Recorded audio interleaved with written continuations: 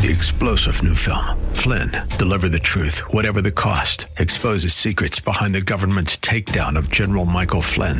Flynn knew what the intel world had been up to. He ordered the first audit of the use of contractors. This set off alarm bells. He told the truth. He was the most dangerous person for Donald Trump to hire. They had to get rid of Flynn. Flynn, deliver the truth, whatever the cost. Available now. Watch it today. Go to salemnow.com. salemnow.com. I was blessed yesterday morning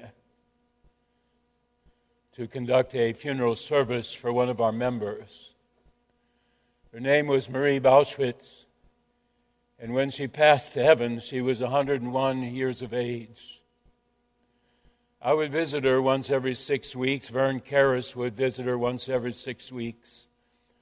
And about 2 months ago, when I visited her, she was in a certain mood. Perhaps she knew that her time was coming. And she got very introspective. She said, "Pastor, when you live 101 years on this earth, there are joys that came to me that were unique to me. Because of my situation and my station, there were applauses and joys that came to me.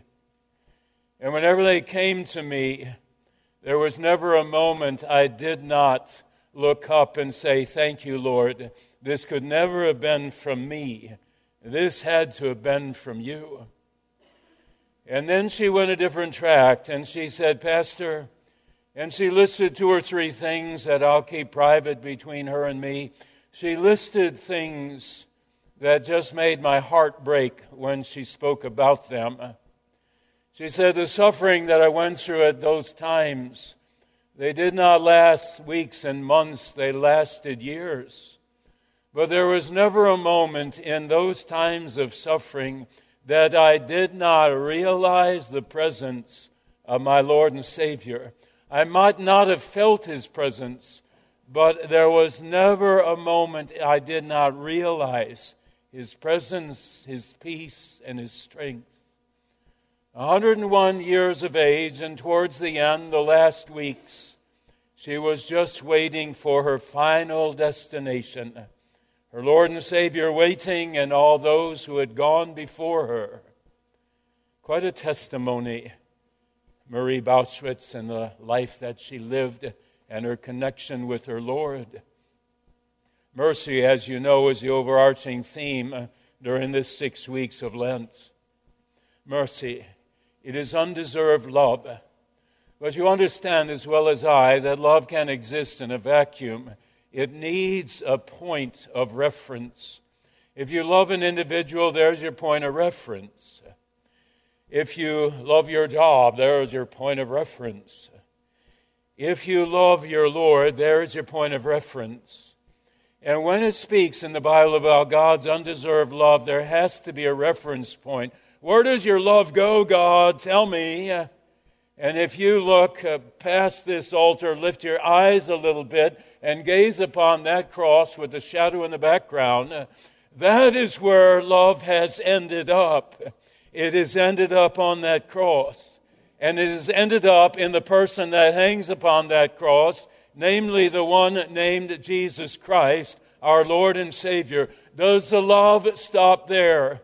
Does it stop with the wood on the cross? Does it stop with Jesus Christ Himself? It goes through the cross, and it goes through Jesus, and guess where it lands? If you were brave enough to look in the mirror this morning and fix yourself up before you came here, because you're not listening online, if you fixed yourself up, where did the love end up? Smack dab in you. The face that you're looking at in the mirror, that's where it ended up. The person sitting next to you, in front of you, behind you, in the pews here, that's where the undeserved love ended up. Mercy is undeserved love, undeserved forgiveness for the sins, not that Jesus committed, but that you and I committed. What we deserve is harm. If we harm someone else, we deserve harm in return. In the book of Leviticus, that's where you get an eye for an eye, a tooth for a tooth. But mercy takes a different path entirely. It takes the path of compassion and forgiveness. If you looked at the Bible and said, what is the main theme? The main theme is the fact that we all sin. Every biography in here, we all sin. And the main theme is forgiveness for our sins. That is mercy. Not an eye for an eye, not a tooth for a tooth. Jesus' death on that cross for our forgiveness and our salvation. Ephesians 2, verses 4 and 5. It could talk about God's power, but it doesn't. It could talk about His law, but it doesn't. It talks about His mercy. God, who is rich in His mercy. Even when we were dead in trespasses, He made us alive together with Christ, forgiving our sins, not holding our sins against us. He made us alive together with Christ. That's the word that it uses. We were dead, He made us alive. When we do the liturgy, the third Sunday of every month, it says we are in a sinful condition, and we cannot do anything about that sinful condition. Because when you're dead, you can't breathe life into yourself. Sin is Satan's realm. Do you think you're going to be able to do battle against Satan without his involvement? Not possible. You are dead in trespasses and sin. God, who is rich in mercy, He took care of the sin. The Calvary came. And the Calvary, when it came, it looked Satan in the eye and said, leave him alone. And it looked us dead in the eye and said, you've asked for forgiveness. You are forgiven. Spring forth to a new life. And so we shall. So we shall. On Ash Wednesday, if you were here, if you're listening online, it was Mercy in Ashes. And we talked about the great forest fires that sweep through the western part of our country, destroying hundreds of thousands of acres. And when the forest fire has done its worst, what do you have left? Do you have ashes? Is that the end of the story? Is ashes the end of the story? Check out 2 weeks later.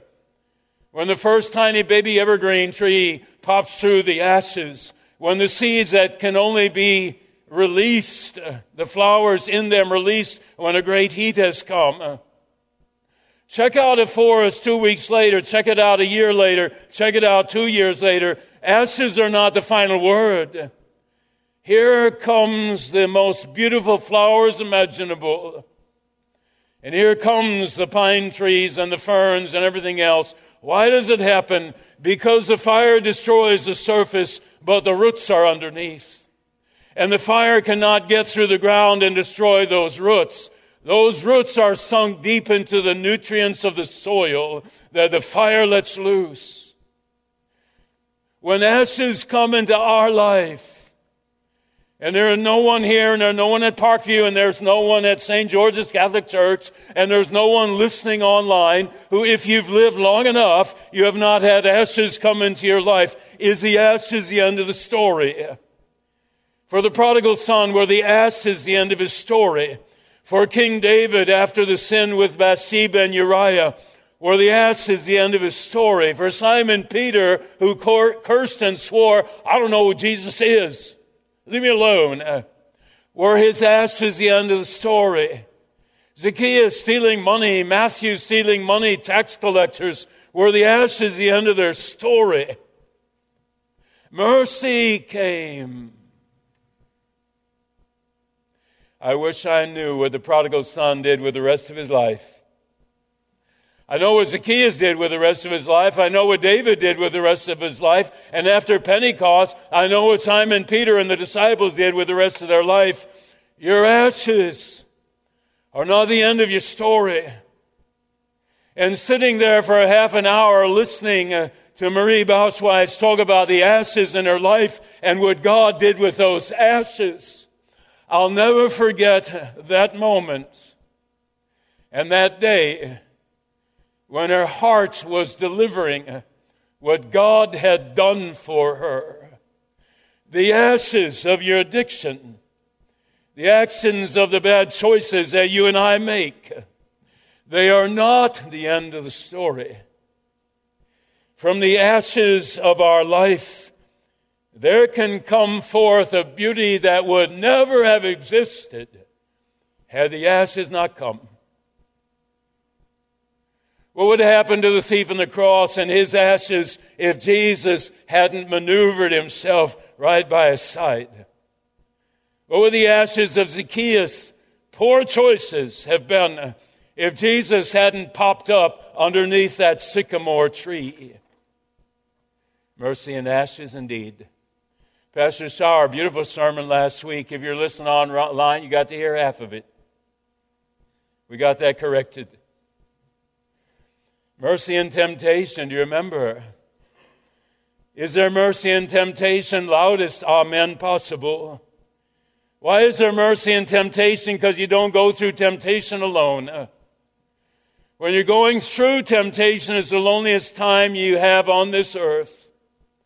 No one is around as you face temptation and as you face Satan, but someone is around, and that is our Lord through the working of the Holy Spirit. No one else may understand the anguish you're going through when temptation comes, except someone else who has the addiction of alcohol or someone else who's lost a baby. They understand what you're going through, but they're not there. They're not there. I will never understand what cancer is and the fear it produces. My son might have had it, my mom might have had it, but I haven't, and I pray I don't ever get it. But for you who do, only you know what that cancer does to an individual. Only you know. But you're not alone, are you? Marie Bouchwitz, you were never alone, were you? And you knew it.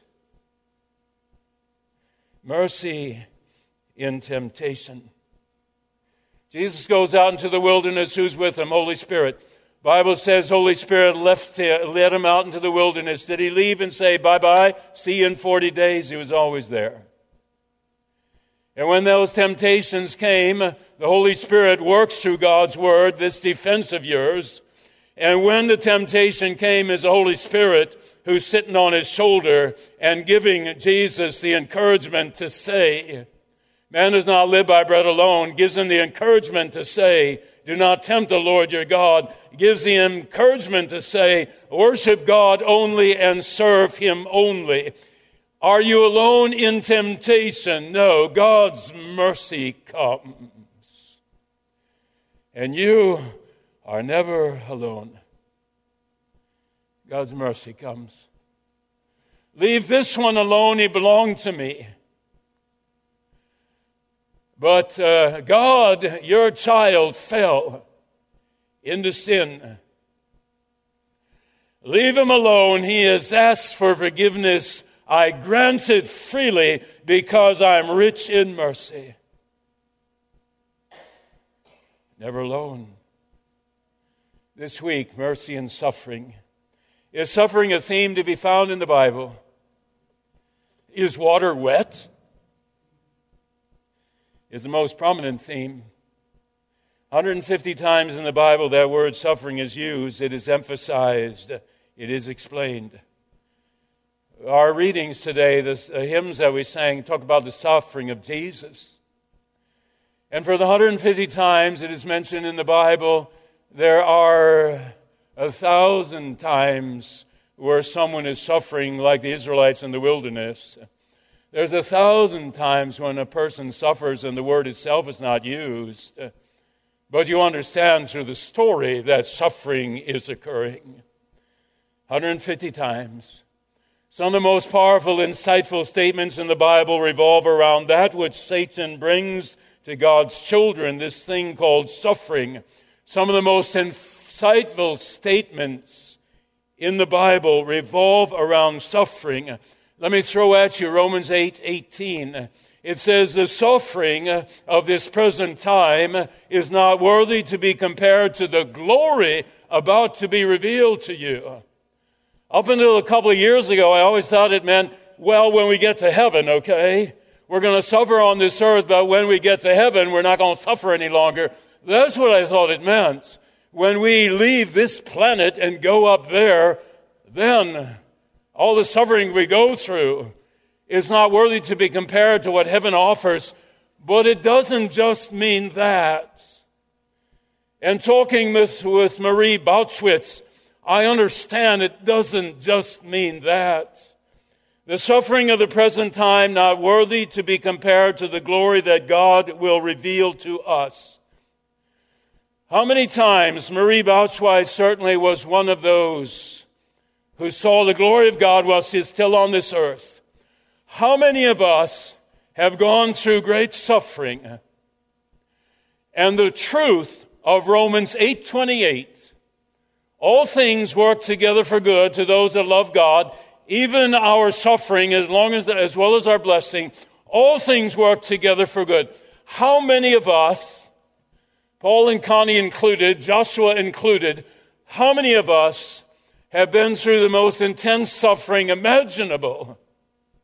And before we left this earth, we saw the glory of God. We saw the truth of Romans 8:28.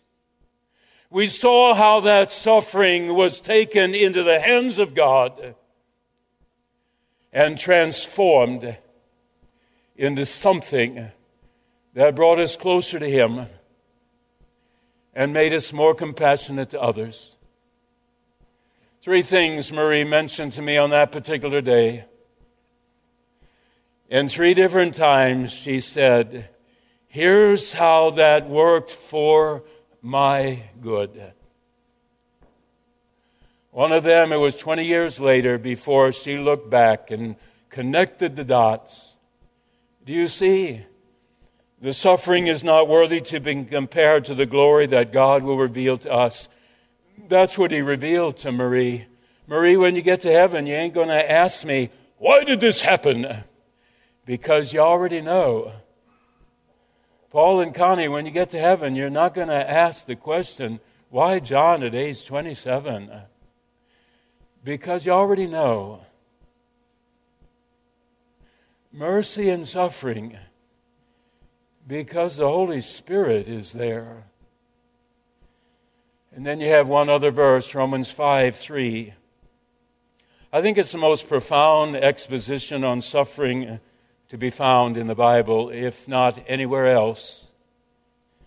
It says, we rejoice in our suffering because suffering, when it is touched by the mercy of God, suffering, when the ingredient of God's mercy is added to it, that suffering produces 3 things. It produces perseverance in our faith. I'm going to talk about it. Perseverance produces character. I'm going to talk about that. And character produces hope. Let me get to it quickly. How does suffering produce perseverance in our faith? Suffering, if it's health-related, relationship-related, finance-related, spiritually related. Suffering when it comes in the physical, mental, emotional, spiritual realm, there comes a time when we realize that this suffering that has come into my life, it is a mountain too high for me to climb. And it is a weight too heavy for me to even try and lift. And it's produced a darkness in my life that it seems no light shall ever come. And you are left choking with panic attacks, inability to breathe. And when we come to that moment, as Marie did, as any one of us do, when we come to that moment, when we realize the mountain's too high to climb, then He comes. Then He comes. Then He comes. Matthew 11:28, great irony in the verse. Jesus said, come to me, all you that labor and are heavy laden. Come to me if you're suffering. Come to me. And I will take your suffering upon myself, and you'll walk away with peace. Come to me. Guess what? You can't unless God draws you. John 6:44, no one can come to God unless No one can come to Jesus unless God draws them to Jesus. When the prodigal son said, "Man, I'm in deep trouble here. This weight, I can't push it off me anymore. I'm going to die." Who made him think about his Father? The Holy Spirit. When King David realized from the lips of Nathan that he had sinned greatly, who whispered to him? Holy Spirit. When Simon Peter cursed and swore and said, "I don't know who Jesus is," and he goes outside and weeps bitterly, and he's already confessing his sin, who moved him to start weeping? The Holy Spirit. Thief on the cross, suffering greatly, getting ready to die, but he doesn't see his suffering. He sees the glory of heaven already when he asks Jesus, "Remember me when you come into your kingdom." Who whispers to the thief on the cross, "Why don't you get to the guy right next to you?" Who whispered to him? The Holy Spirit. When Marie Bauschwitz was suffering, when Paul and Connie and Joshua were suffering, when dear Jonathan was suffering, when any of you are suffering, who whispers to you? Faith as small as a grain of mustard seed says to the mountain of suffering, "Move." Who whispers to you? Him, the Holy Spirit, our Lord and Savior. Suffering produces perseverance. Perseverance produces character. I'll say it quickly. Before the suffering came, you were kind of self-centered, were you not? You were really kind of immature. You were controlling. I'm in charge of everything. You were volatile. But then suffering came, and God's mercy entered the suffering. Look how you've changed. The self-centeredness is gone. The narcissism is gone. The arrogance is gone. How incredibly different you became. Compassion was never who you were. Kindness and goodness was never who you were. But look at you now. God's mercy was in your suffering. Look at you now by the grace of God. Compassion has come, maturity has come, understanding has come, kindness and grace, and those fruits of the Spirit, love, joy, peace, they came through what? They came through suffering. The ashes weren't the final word. Mercy and suffering.